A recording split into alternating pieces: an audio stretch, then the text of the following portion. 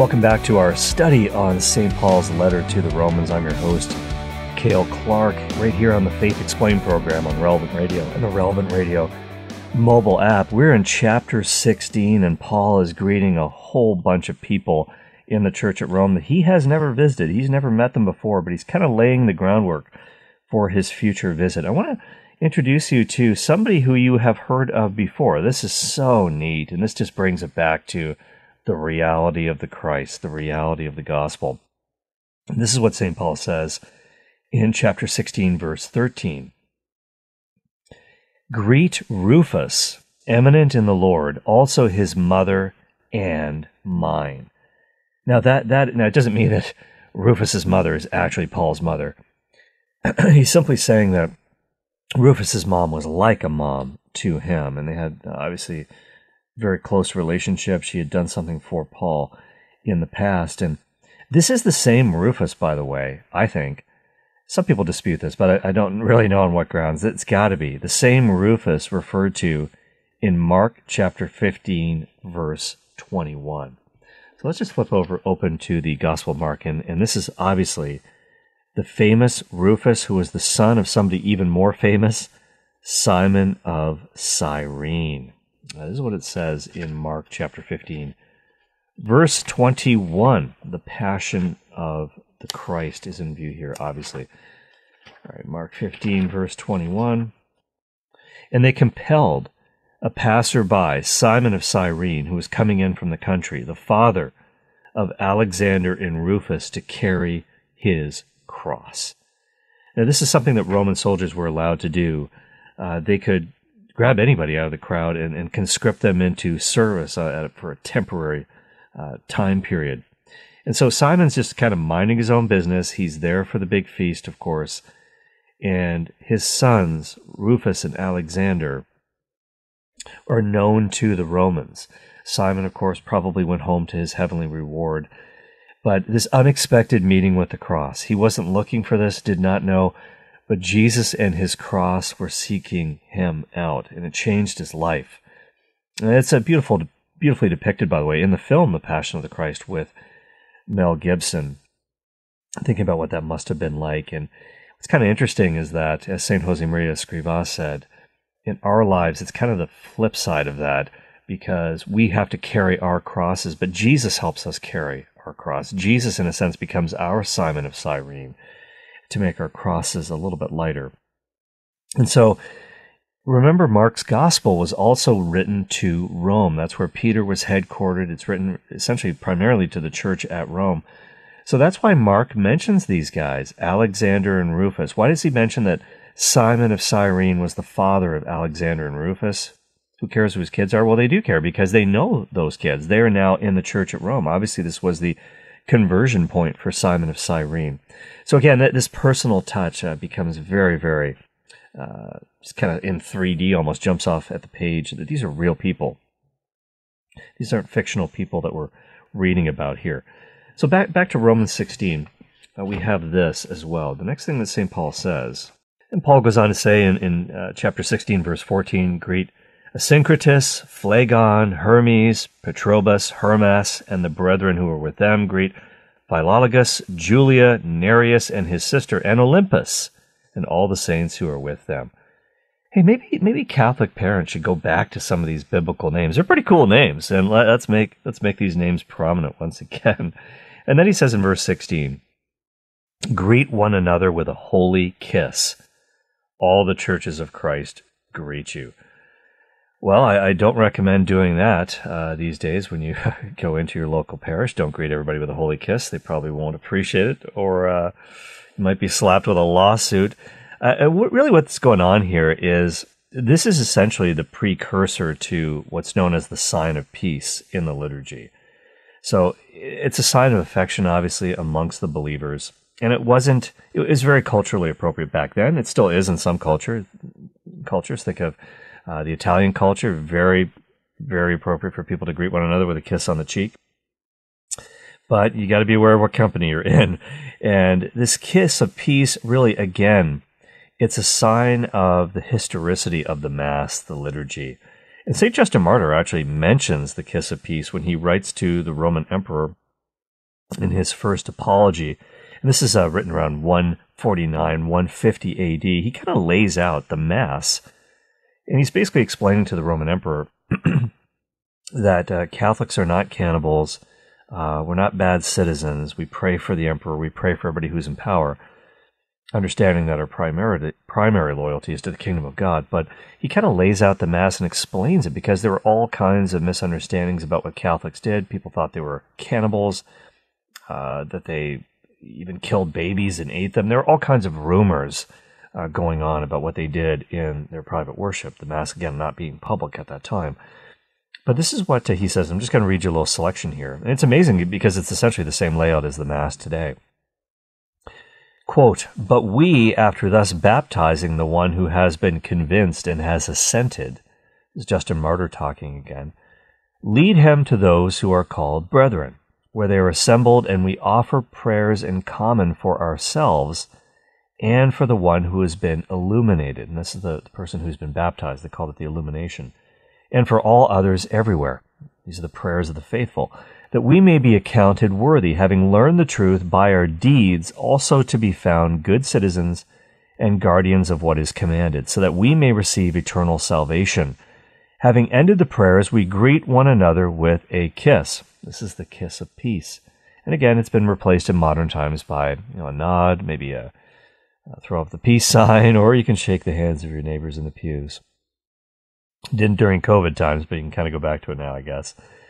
And he says, "Then there is brought to the ruler of the brethren," or the president, this is the person who's presiding over the Mass, the priest or the bishop, "bread and a cup of water and a cup of wine mixed with water. And taking them, he sends up praise and glory to the Father of the universe through the name of the Son and of the Holy Spirit, and offers thanksgiving at some length for our being accounted worthy to receive these things from him." Now, essentially, this is the Eucharistic prayer, the offering of thanksgiving. Eucharistia means thanksgiving. And so Justin then goes on to describe the Eucharist. But it's very incredible to read this mid-2nd century, that the Mass is essentially the same as it is today, that bread is brought and then a cup of wine mixed with water. And priests and bishops still do this when they celebrate Mass. They put a little drop of water in the wine before it's consecrated, the wine representing the divinity of Christ, and the water, of course, his humanity, the incarnation. So this is just beautiful stuff here. And that's kind of the end of this little section in Romans. And then we have the final section coming up. But just a couple of quick comments. When we look at this list of names, I never thought they were so important, but this shows what a mixed crowd it was in the early church. Some of them Gentiles, most of them in Rome at this point were Gentiles. Some of them were Jewish, some of them, that's why Paul calls them his relatives. He doesn't really mean relatives, he means their kinsmen, their fellow Jews. Some of them were slaves, some of them were slaves who had been set free, the so-called freedmen. And there's households. There are people who had means, people who are somewhat wealthy. Think about, of course, Priscilla and Aquila.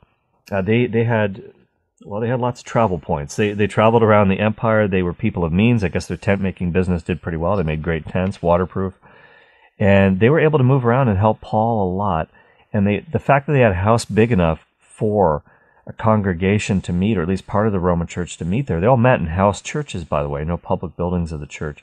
Shows that they had means. So it was kind of a mixed socioeconomic bag, but I would say that most of them were probably of the lower economic classes. And Paul says elsewhere, now he's writing to the Corinthians, but I think it's probably the same in Rome, 1 Corinthians 1:26, "Think of what you were when you were called. Not many of you were wise by human standards, not many were influential, not many were of noble birth."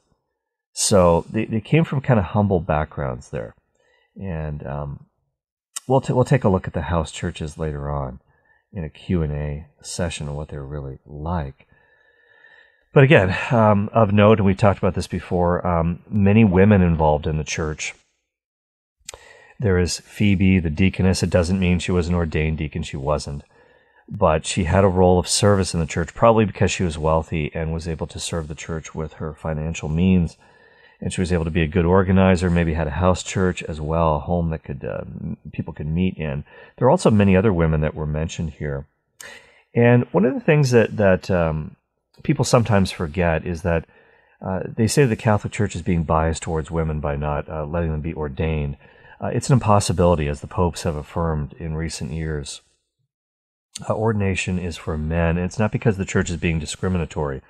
The greatest saint of all time in the Church is, of course, a woman, Mother Mary. And the other thing we have to understand as well is that among all the other religions that were out there in the Roman Empire in the first century, at the time of Jesus, only Judaism, and of course the Catholic Church as well, an extension of Judaism with the Messiah, as it were, only Judaism and the Catholic Church did not have female priests. There were female priests in Jesus' day, in all the pagan cults and all these other groups. So there were priestesses, if you will, in his time. And as the great scholar Peter Kreeft, friend of the program, likes to say, that if you were saying that Jesus didn't pick women as priests because he thought, it would rock the boat too much in a patriarchal society, or he was afraid to offend people, then what you're really doing when you say that is that you are accusing the sinless Son of God of the sin of sexism. That's a pretty serious accusation. Jesus was not afraid to upset the apple cart or tick off religious authorities. We know this. He was not a respecter of persons in that sense. Just the fact that Jesus had women disciples, that was unheard of before he did that. So Jesus understands the worth of women in the church for sure. And Galatians 3:28, this is a passage, again, written by St. Paul in another letter. People misunderstand this greatly as well. Let me just read this to you very quickly. So in Galatians chapter 3, verse 28, here's what it says. There is neither Jew nor Greek, there is neither slave nor free, there is neither male nor female, for you are all one in Christ Jesus. So when people read that, they think, well, what's the problem? If we're all equal in Christ, why can't women be priests or deacons or bishops? There's neither male nor female. Well, it doesn't mean that maleness or femaleness is not important, these distinctives. What this is when Paul says we're equal in terms of our status in Christ. As human beings created in the image of God, we're equal in status, but we're not equal in function or role. And again, to quote Dr. Peter Kreeft, he says, in the church, only boys can be the daddies and only girls can be the mommies. Like be a mother superior, if you will, in the religious order. Spiritual motherhood is very, very important, as well as spiritual fatherhood. And so the reason why it's an all-male priesthood, it's not because there aren't women who would be better preachers than men. There'd be a heck of a lot of maybe better preaching in a lot of churches if women could do that. Think about the great women theologians of our time. They've certainly got the intellectual goods, like Dr. Tracy Rowland from Australia, great theologian. Dr. Josephine Lombardi, my friend who teaches at the St. Augustine Seminary in Toronto, Canada. Great scholars, great teachers. But the priest is acting in persona Christi.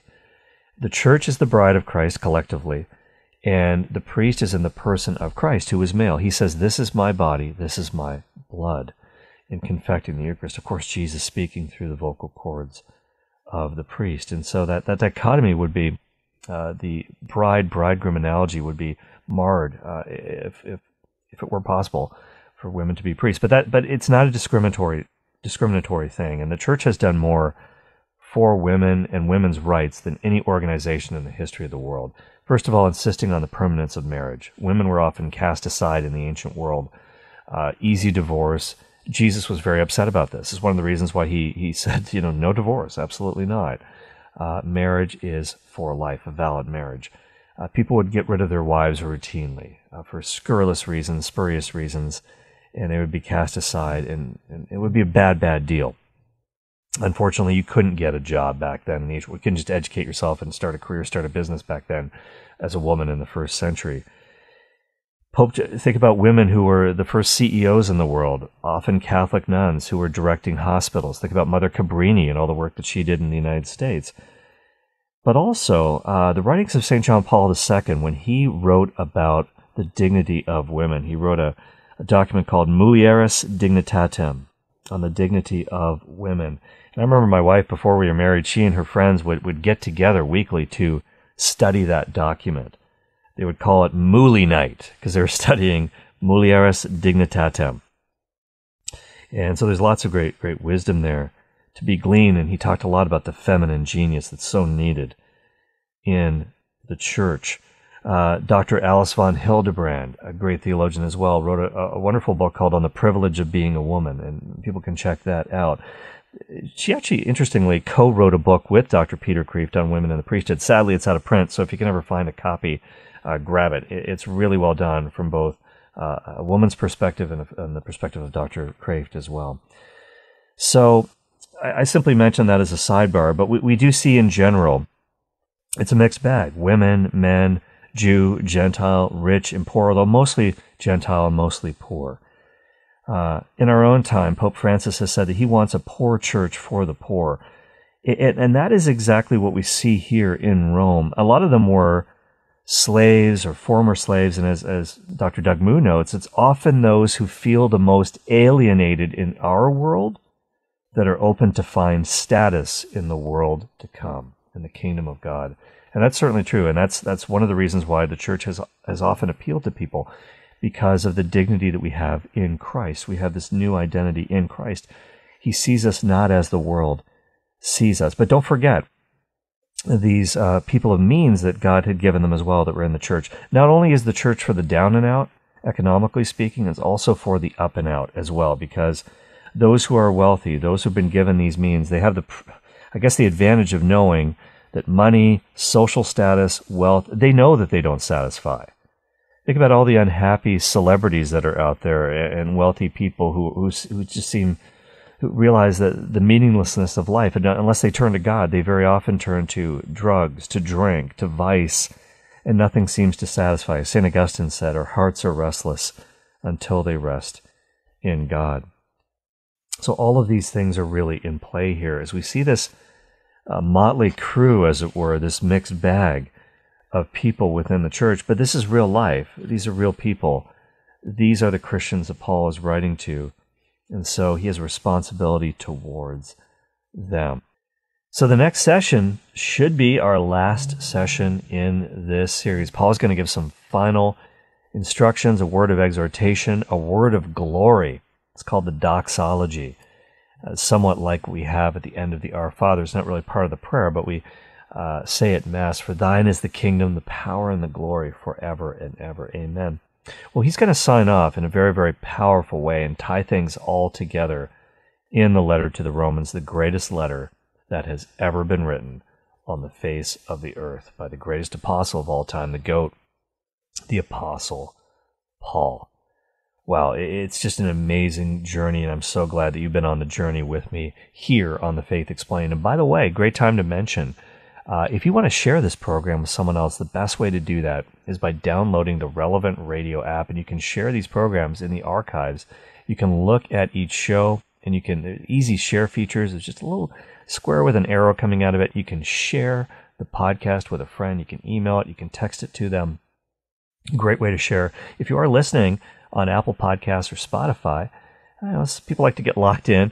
No problem. Just give us a rating and review so that it helps people to find us here as we seek to bring the word of Christ to the world through the media. I'm Cale Clark, and this is The Faith Explained, but don't go away. Right now, we've got our Q&A mailbag to open up, and I can't wait to do that with you. So let's go ahead and do that. All right, as we open up our Faith Explained Q&A mailbag right now, I want to remind you that you can email me. The address is faith@relevantradio.com, F-A-I-T-H at relevantradio.com. You can also find me on the X app at Cale Clark, C-A-L-E, Clark with an E.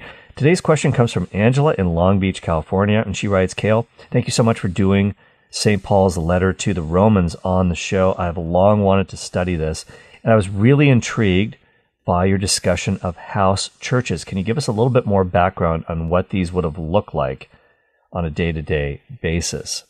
Thank you so much, Angela. Well, thank you very much, Angela. I really appreciate you writing in. And I would say that the house church phenomenon is really intriguing. And obviously, as we've been talking about in our series with Romans, there were churches in the first century that met in the homes of individual believers. That's because the church was underground for the most part, not recognized by the authorities, didn't have any public buildings as they would later. And the term in Greek, in the original Greek of the New Testament, is oikos. Not like oikos yogurt or anything like that, but oikos means house. And so oikonomia is the law of the household economy, if you will. And there's lots of house churches. We've talked about Aquila and Priscilla, how they had a church in their home, which is mentioned in Romans chapter 16, verse 3, and also in 1 Corinthians chapter 16, verse 19, when St. Paul writes, Aquila and Prisca, and that's her nickname, Priscilla, together with the church in their house, send you hearty greetings in the Lord. Philemon, the book of Philemon, it's a really short book. Philemon also has a house church, if you will. And it says in that book, in Philemon, verse 2, there's no chapters, just verses in Philemon. And Aphia, our sister, and Archippus, our fellow soldier, and the church in your house. There's also a woman named Nympha in Laodicea, the lukewarm Laodiceans, and St. Paul writes in his letter to the Colossians, he mentions her. Those two cities are really close together, Colossae and Laodicea.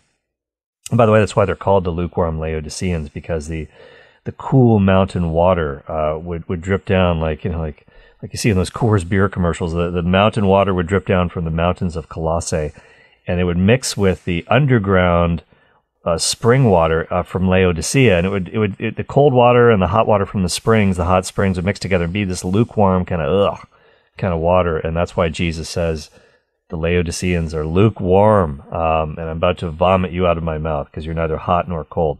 So we don't want to be like that. But in Colossians 4:15, Paul writes, "Give my greetings to the brothers at Laodicea and to Nympha and the church in her house." So there are lots of homes like this. Usually there's a wealthy person who would volunteer use of their home. Nympha was probably a widow. That's probably why she had a big enough house, and very often there were servants involved as well.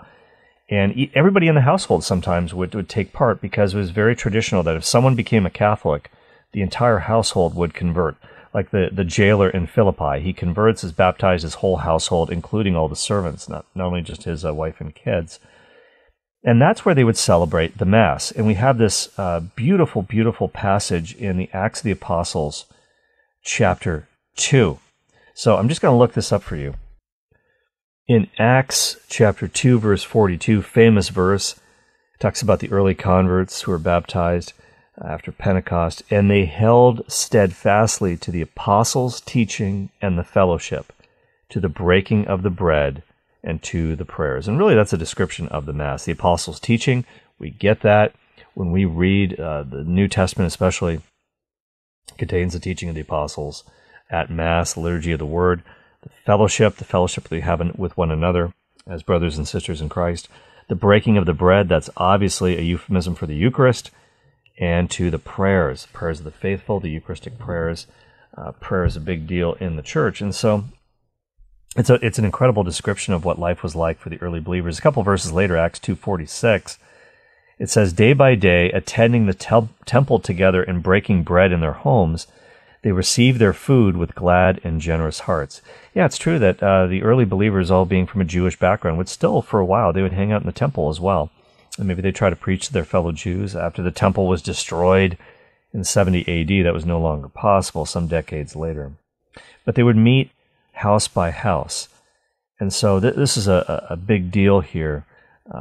We see in the New Testament the house church model. And in fact, in the evangelical Christian world, and I was a part of this for quite some time before I came back into the Catholic Church, there was a huge movement to try to recapture the house churches of the New Testament. And some congregations wouldn't even have a meeting house or some sort of a building for Sunday worship. They just went 100% to the quote-unquote house church model, where the people would meet in various homes. You'd be divided up and you'd belong to a certain house church group. and everybody would on Sundays get together and watch the pastor deliver a talk on a big screen, and it would be beamed in from somewhere else. It's I don't think the early Christians did that part, but it became a big deal. And even in the Catholic world, this idea of home groups, it's not necessarily a bad thing, because as we know, we come together as a bigger body in our local cities and towns for Mass every Sunday, and indeed for daily Mass as well, if possible. But sometimes we need something a little bit more personal outside of corporate worship, and we can have Bible studies. We can have small groups of some sort where we meet to learn the faith at some level. Those are good things, I think. We need to almost have wheels within wheels in the church, because it adds that sort of personal touch, accountability. Real friendships can develop that sometimes it's hard to do on a Sunday morning when everybody's coming and going. And some parishes, there are 5, 6, 7, 8 masses on a Sunday, so there's no real time to hang out and build those friendships there. So that's a little depiction of what was going on, people's homes. And it seems like they would have a love feast, they would have a big meal together, and then at some point they would celebrate the Eucharist. I guess they would celebrate the Eucharist first, so the communion fast, right? But St. Paul does talk about people bringing food, people bringing songs, people bringing hymns, people bringing music, and there was often a lot of encouraging, preaching, little talks that were given. I would have loved to have been a fly on the wall in one of these house churches with St. Paul coming to visit in the first century world. All right, great question. And if you have a question, you can send it in to me as well. The email address is faith@relevantradio.com, faith@relevantradio.com. I'm your host, Cale Clark. This is The Faith Explained on Relevant Radio. We'll catch you in the next episode. Share the podcast with a friend. I'll be back later today at 5 p.m. Central for the live Cale Clark Show. You can call in. And coming up next on Relevant Radio, it's Father Simon Says.